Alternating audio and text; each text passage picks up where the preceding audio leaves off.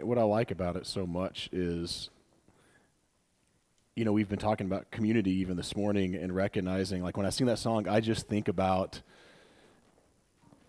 Abraham, and I think about Sarah, and I think about David. I think about Esther, I think about Rahab, I think about Paul, I think about Matthew, I think about all these, Priscilla, I think about Aquila, I think about all these people we look up to in the scriptures, but we're all actually bowing before the King. Like the supremacy of Christ just blows my mind when I sing that song, to say even Paul is right there among us and with us saying, I'm not worthy, but he is. Oh man, that gets me. Whew! Okay, sorry, Dave, I don't apologize, never mind. Man, I love that. Father, we come before you now, just asking for our ears opened, our hearts receptive, our minds tuned to what you have us to learn, and not just to learn, but to know how to use what we hear to further your kingdom. We thank you for John's preparation, for his spirit and willingness to dig deeper and to bring us what you need us to hear. Thank you, Father, and bless him during this time. In Jesus Christ's name, amen. Thanks, David. I'm going to grab my coffee real quick. That's very important to keep my whistle wet.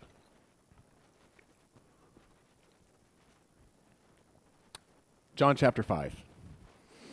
If y'all don't mind turning there.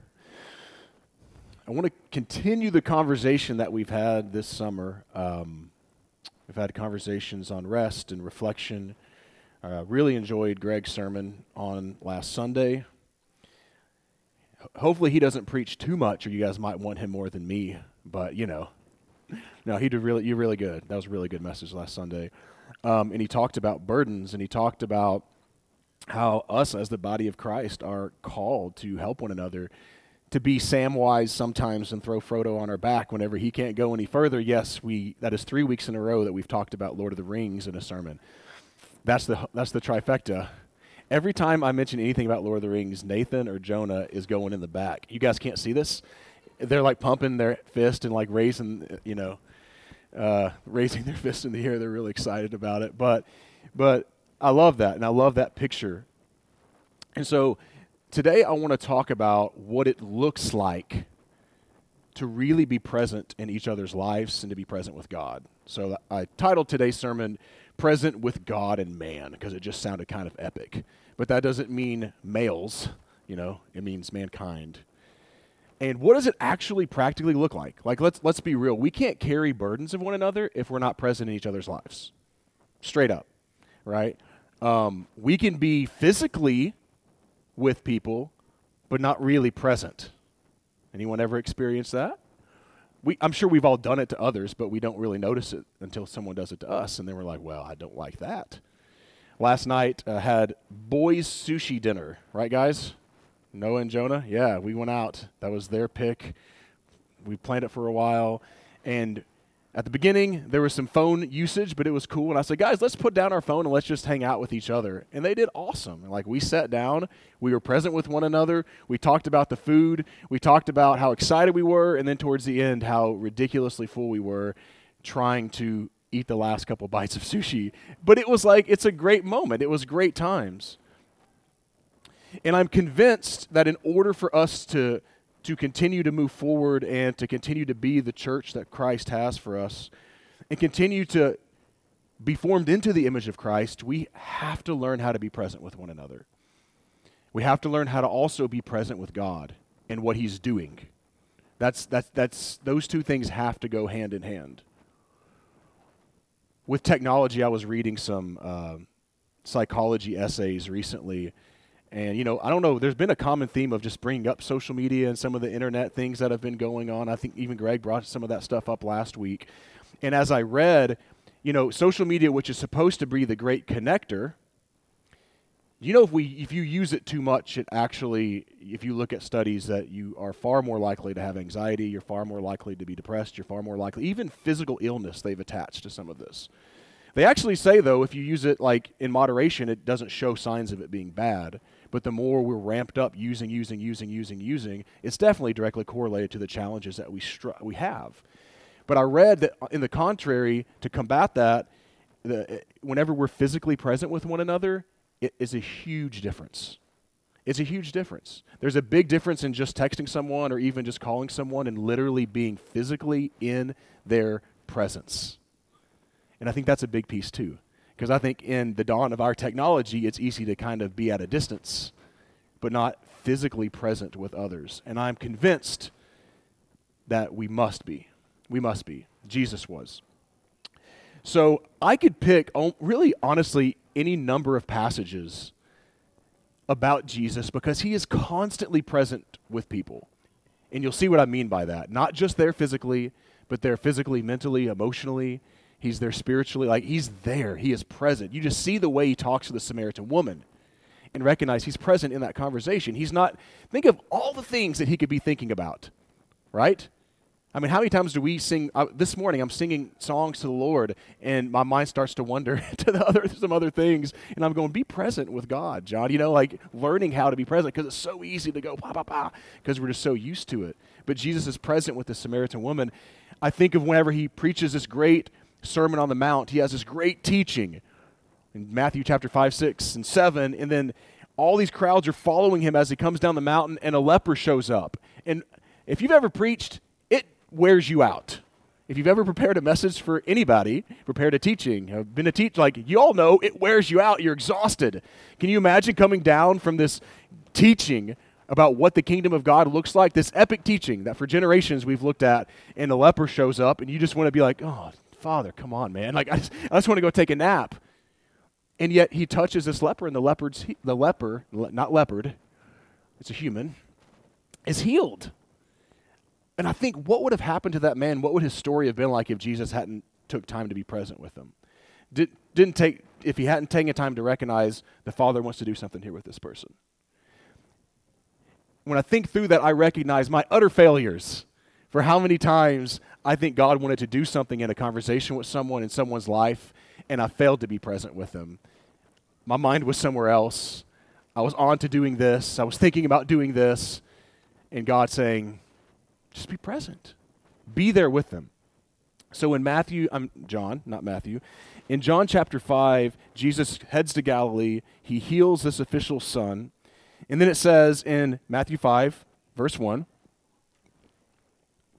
after this there was a festival of the Jews, and Jesus went up to Jerusalem. We don't know for sure what festival this is, but it was probably a pilgrimage festival because they're coming to Jerusalem. Remember how we've talked about that before? 3 times a year, the Jewish people would get together, Israel would all get together. Could you imagine how cool that would be? Or maybe not. Some of you are all like, I don't know about that. That's a little too much.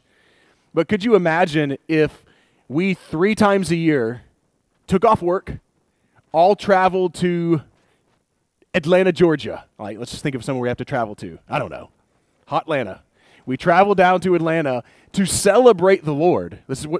To bring sacrifice to God, to see people we haven't seen in months, to hang out, to have fun, to be present with God, to worship God, to do all these things. I think that would be awesome if we did that 3 times a year. I see why God brings community together.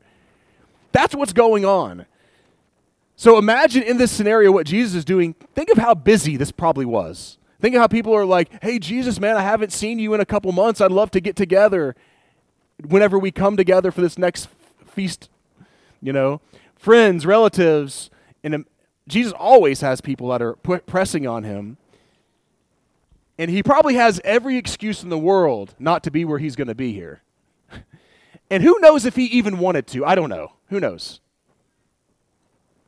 I don't know. But it says, now in Jerusalem, by the sheep gate, there was a pool. There is a pool called in Hebrew Bethsaida, or Bethsaida, which has 5 porticos. So in the midst of the festival and these things that are going on, Jesus has found himself by the sheep gate, by this Bethsaida pool. That means pool of olives or pool of mercy. It makes sense, mercy. It's debatable. And he finds himself at this pool, and it says in verse 3, in these lay many invalids, blind, lame, and paralyzed. I just want you to think about the party and the get-togethers and all these things that are happening and how it would be so much easier for Jesus to be spending time with his friends and family during this, to be spending time with God during this. And yet you find Jesus reflecting the image of God, God himself, showing that at least at this moment, I am sure he partied and enjoyed time with others and enjoyed time with the Lord with others, the community. But at least at this time, we find him spending time with the outcast of society. Like, he's wandered down. He's looking at the people that no one much care about, right? He's looking at, especially in this day and age, people who probably could never find a job, who are poor, who are hurting, and it's not their own faults. And I get excited to see a God who's willing to be present with those types of people. I'm blown away by a God who is okay to say, I'm going to go see what's happening down here. And I ask myself, would I be so caught up in the festival and celebrating God that I'm missing what God actually is wanting to do? The church, I think, probably is woefully inadequate at spending time with people who are really broken. I don't know. There are people that are. There are communities that are good at it. But really spending time with the outcast, with the hurting. You know, I think, I try to liken it to something today would be like we having to get together and, you know, we see someone's going out and hanging with Julie with the homeless population in Murfreesboro. Or maybe someone's going to that dingy bar that you know is just full of drunkards if anyone's going to be there during this festival. And someone going, oh, I'm going to go see what God might want to do.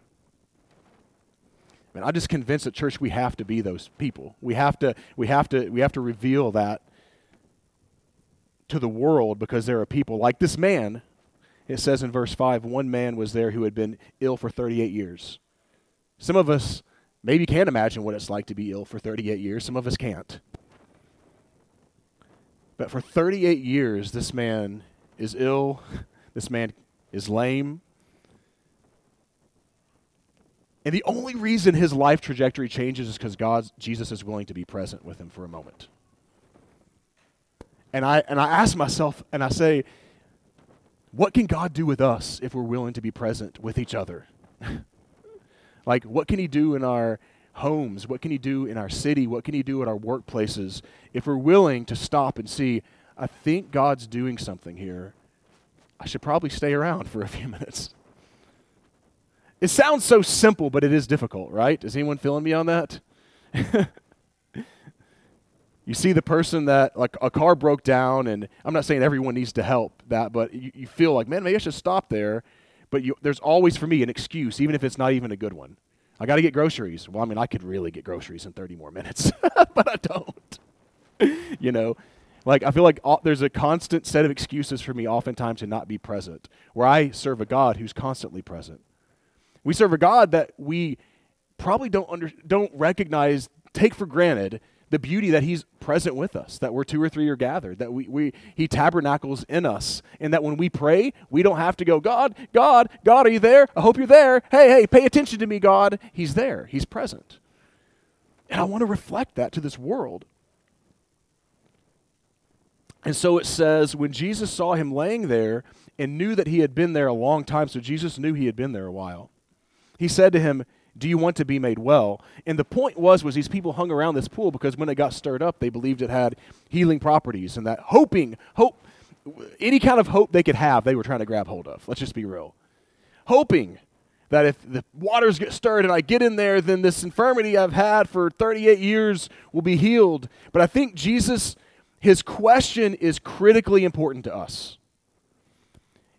Because I think when we think of the world around us and we see the brokenness, we see people that are struggling financially, we see people that are struggling with addictions, we see people that are struggling in relationships that are just toxic. Man, it can be dang overwhelming. We can go, well, trafficking, how am I going to put a dent in that? I mean, right? Like that, I feel overwhelmed sometimes when I think of the brokenness in our culture and I think of the brokenness in our society. Being around brokenness really gets me thinking about that. But what I recognize is not only are we called, as I said, to be present with each other, but vitally important that we're present with what God is doing. And so Jesus asked the question, do you want to be made well? I don't know what happened to the other people around the pool. It doesn't say. I don't know if Jesus went around healing them. I have no idea. But I do know for darn sure that he heals this person, and it was because this person actually wanted to be made well. See, there are people that are broken that don't really want to be made well. I'm just being real. And it hurts. It stinks. My compassionate heart breaks. Have y'all been, you all know what this is like. We've probably been that person, right? I think we've all been that person who wouldn't get through our thick skull that this needs to change in our life, and we're damaging us and maybe damaging other people. But the point being that we learn how to be a people who are present with God, meaning that we're ever listening to him. We're ever discerning, what are you doing, Father? And that it becomes part of our day in and day out life as individuals and as a community of believers. Like we've done with Mitchell Nilsson in these different places. Like how we're constantly stepping back going, Father, where are you at work? Whose life wants to change? Because they're out there, I promise you that. I promise you every homeless person in Murfreesboro, though you might want to categorize them as whatever you want, doesn't want to be homeless. I promise you there are people out there that want to be, that do not like the situation they're in, and they're willing to do something and work hard to get out of it. I promise you that. But will we take time to be with God and be present with others and see, God, whose life are you working in, right? I bet many of us probably have stories where we've been a part of that in people's lives, and I bet many of us, if we talk about what God has done in our lives, has an individual or two that was present with us that we say, man, because of them, I am who I am. Greg shared someone last week that if he was not present there, who knows? You know, maybe God would use someone else or whatever, but it was huge in his formative years to have that person and to recognize we can be those people. What would happen to this guy if Jesus hadn't have taken time, if Jesus would have said, you know what, I'd rather have some roasted lamb right now because that sounds really good. I'd rather have a couple glasses of wine right now with my friends. And instead, he said, you know what? And again, I'm sure he probably did all those things, but at least here he says, no, the Father wants to do something down among the broken, so I'm going to be there. So the sick man answered, sir, I have no one to put me in the pool. This is verse 7. When the water is stirred up, and while I'm making my way, someone else steps down ahead of me. Jesus said, stand up, take your mat, and walk. At once the man was made well, and he took up his mat and began to walk. Again, I just revealing God's heart that he wants to, if we're present in people's lives, bring healing to their lives. I'm totally convinced that.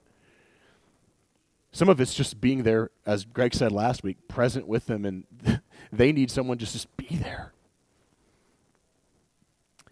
Now, this kind of ties into some of the stuff we've been talking about. Now, the day was a Sabbath. We've been talking about rest.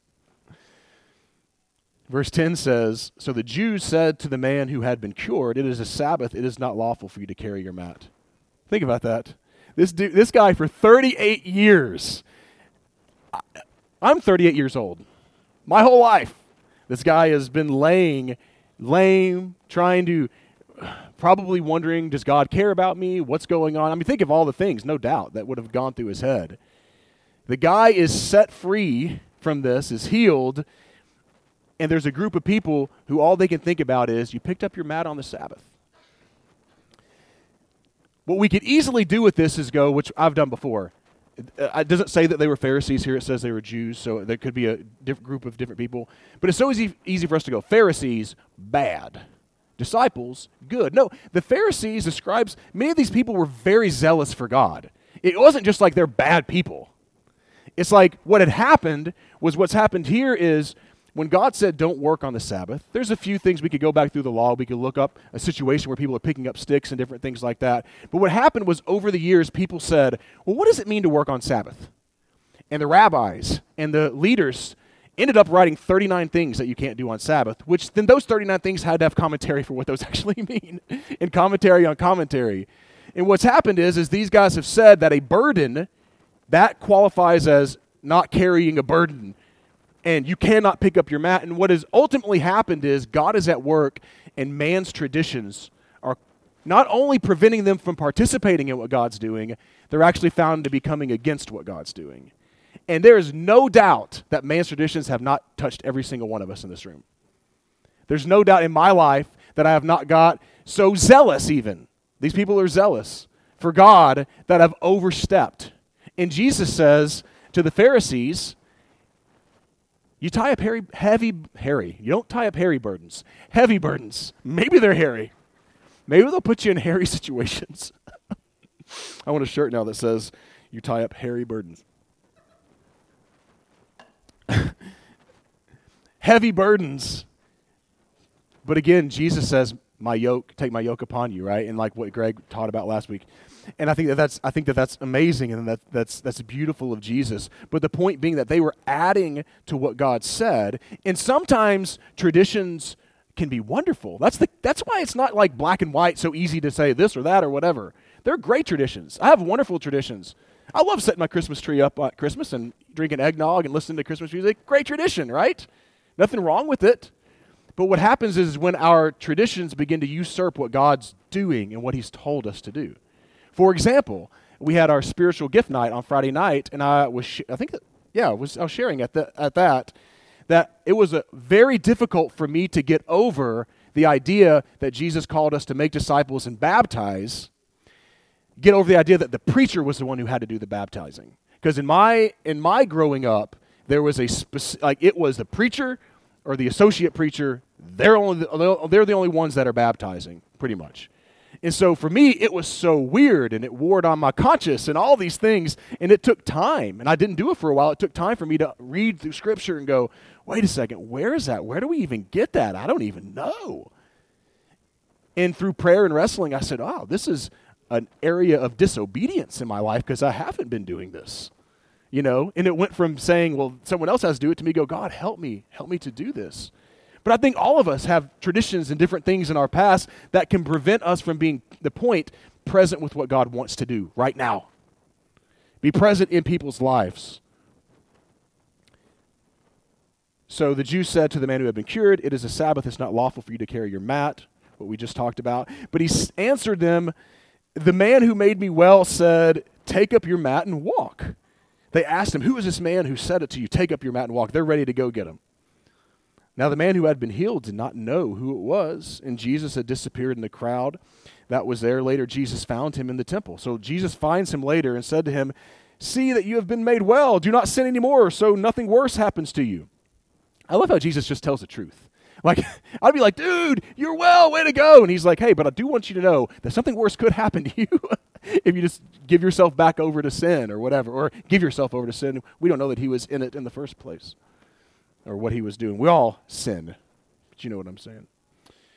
But then it says in verse 15, the man went away and told the Jews that it was Jesus who had made him well. Therefore the Jews started persecuting Jesus because he was doing such things on the Sabbath. So these men, totally zealous for God,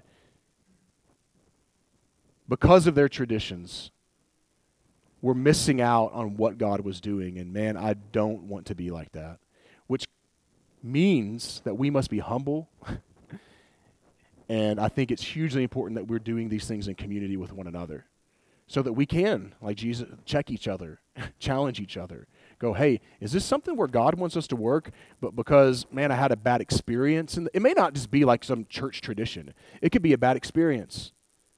It could be a political affiliation. Well, I can't say anything good about that party, even if they do something that's kingdom. I know that, man. I've seen that over and over. I'm like, dude, that's awesome that happened. Well, they probably something. We have those. We have these things. Like even myself, I ask myself, like when it comes to disciple making, I love all these great truths that I've learned and that I've been taught, and John King's helped me and all these things. Have I ever sat back and go, well, they didn't do it the way I did it, so I don't know if I can celebrate that as much? Or I don't say it like that. I just start picking at it. Well, they're probably not going to be that, and they're probably not going to be that, and it's probably not going to do this. And maybe there's some right to it sometimes. But to default to that, what am I doing? I'm not celebrating what God's doing. I'm saying, well, because you didn't do it my way, I don't think it was probably beneficial. And that's my biggest check for this, is participating in what God's doing and not falling into that trap, into that snare. But in verse 17 is really almost the crux, the big part of where I want to end, honestly, is Jesus' response to the persecution that he was doing things on Sabbath is But Jesus answered them, my Father is still working, which is, I think, a shot at this whole idea of Sabbath, and yet God wants to heal and bring healing and all these things on the Sabbath. My Father is still working, and I'm also working. This is critical for us. This is mission critical, that we spend time discerning with ourselves and with others where God is working. This is mission critical. Because there are 1,000 things I can say right now that need healing in Murfreesboro. 10,000 things probably that need healing. And I can sit around and I can become paralyzed because I don't know what to do. Y'all, anyone experience that? Like, I can think of, there are thousands of people who don't know the Lord. Thousands and thousands. And I just can sit back and go, oh, Lord, what do I do? Think of all the people at the pool that Jesus was around. Think of all the people that would come and to him at all kinds of times seeking healing and seeking help and all these things. But it's critical that we learn through listening, which means we have to slow down. Not just slow down. Yes, slow down in a day, rest I talked about. But allow it to become our lifestyle of even when we're busy, where we have that listening voice to God. See, God, so last weekend, or was it 4th of July last weekend? We had this, the bread had this big 4th of July party, and we had 120 or 30 people. Stupid how many people came. A few folks from here came. And see, I find myself, I could not enjoy birthday parties when I was a kid because I wanted to make sure everyone was having a good time. I don't know. Some of y'all can relate to that. Some of you can't. Matt, I know Matt can relate to that. I couldn't. Like I ended up going from 10 to 12 or 15 people at birthday parties to 3 or something because I could handle 3. But I can't handle going around and making sure 15 people are having a good time. But I still struggle with that a little bit because like we have this big party going on and I'm thinking, okay, we've got this. We had slip and slide kickball, y'all. And I'm sitting back, and Matt's probably going insurance nightmare. What's going on? And it crossed my mind. We were praying for no broken bones to take place during that. You got a pool, full of people. I'm absolutely full of people. All these things going on. And there's people from different backgrounds and people from from different, Seth has talked to this person over here, but, I've talked to this person. Justin's talked to this person. And I feel like, man, I need to spend time with some of these people. And so I'm out and I'm going, I'm talking to this person, that person, that person. My more introverted side would rather have just sat with Matt and Brian and talked and not had to go out and talk to people that I'm not familiar with. But there was this one person that I just talked to, and he came up to me several times, and I felt God saying, there's something here. Guess what I did? I didn't do anything with it. I'll just be real. I felt it. I felt like, I don't know if God wanted to do something in my life, in his life, whatever. But I just felt like there was a connection that I missed.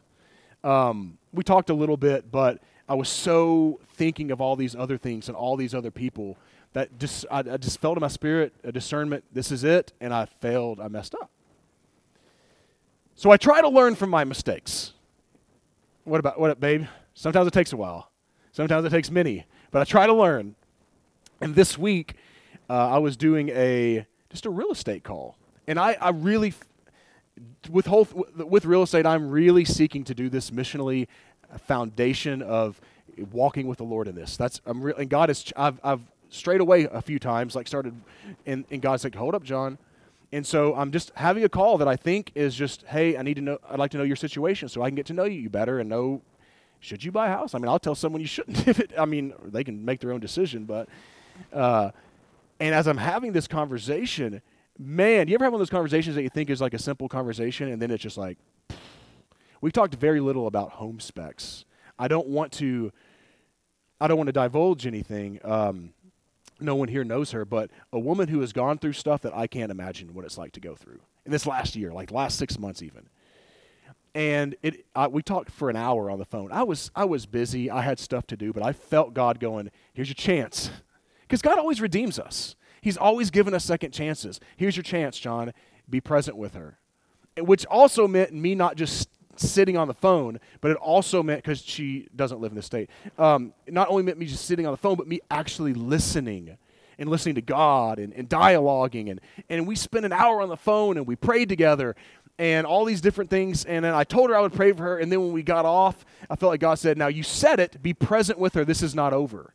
Because it'd be so easy to go, yeah, I did it, God. I did it. But I felt in my heart, this is not over. And, I actually ended up, because of what she's going through, sending her Greg's sermon from last week and just saying, hey, so you never know what your messages will bless. Within 5 minutes, she's like, I'm listening right now. And she may listen to this, actually. I wouldn't be surprised. If you are, love you, excited that you're listening. But thanking me so much. But it comes to me submitting myself, screwing up like I always do, but then submitting myself to going, God, even though I have a lot going on, I want to be present where you're working. What are you doing? And then to follow through with that, not just say, yep, I checked it off the box, I obeyed Jesus there, but to go, God, what else is there? Is there something else? Because there's people that come all the time with problems, and we all probably encounter that. But learning to discern where God wants us to work, man, we will not wear out if we do that. We will wear out if we think we can solve everybody's problems. That's what the body's for. I may be able to work with this person, and Larissa may, and Megan may, or someone else, Jared may, somebody else, but us working together as a body to bring healing. So that's my encouragement today. Worship team, y'all can hood on up here, is that we really learn to excel at being present in each other's lives and to discern what God is doing and to walk in what God's doing. It's so good. I love it. Father, forgive us for all the times that we've screwed up. Forgive us, Father, for the times that we haven't been present. Forgive us, Father, for the times whenever you wanted to work and you wanted to bring healing to a situation, or redemption, or reconciliation, and Father, we kind of tripped up and decided that we wanted to do something else. But thank you, Father, that you're such a merciful God. You're a forgiving God, and you're a God who redeems us, and you give us second and third and fourth chances, God. I just pray that you would help us. Seriously, Lord, that this week we would learn how to be truly present with you. In the busyness of our schedules, Lord, whatever's going on, that we would be present, that we would be seeking what are you doing, and that, Lord, we would be present with one another. That, Lord, we would be physically present, we would be mentally present, emotionally present, spiritually present with one another, so that we can be the community, that light that shines, Lord. It's such an awesome opportunity to be light because the world isn't present so often. Lord, help us to be present and help us to reflect that part of your character and bring healing to our city, Lord. In Jesus' name, amen.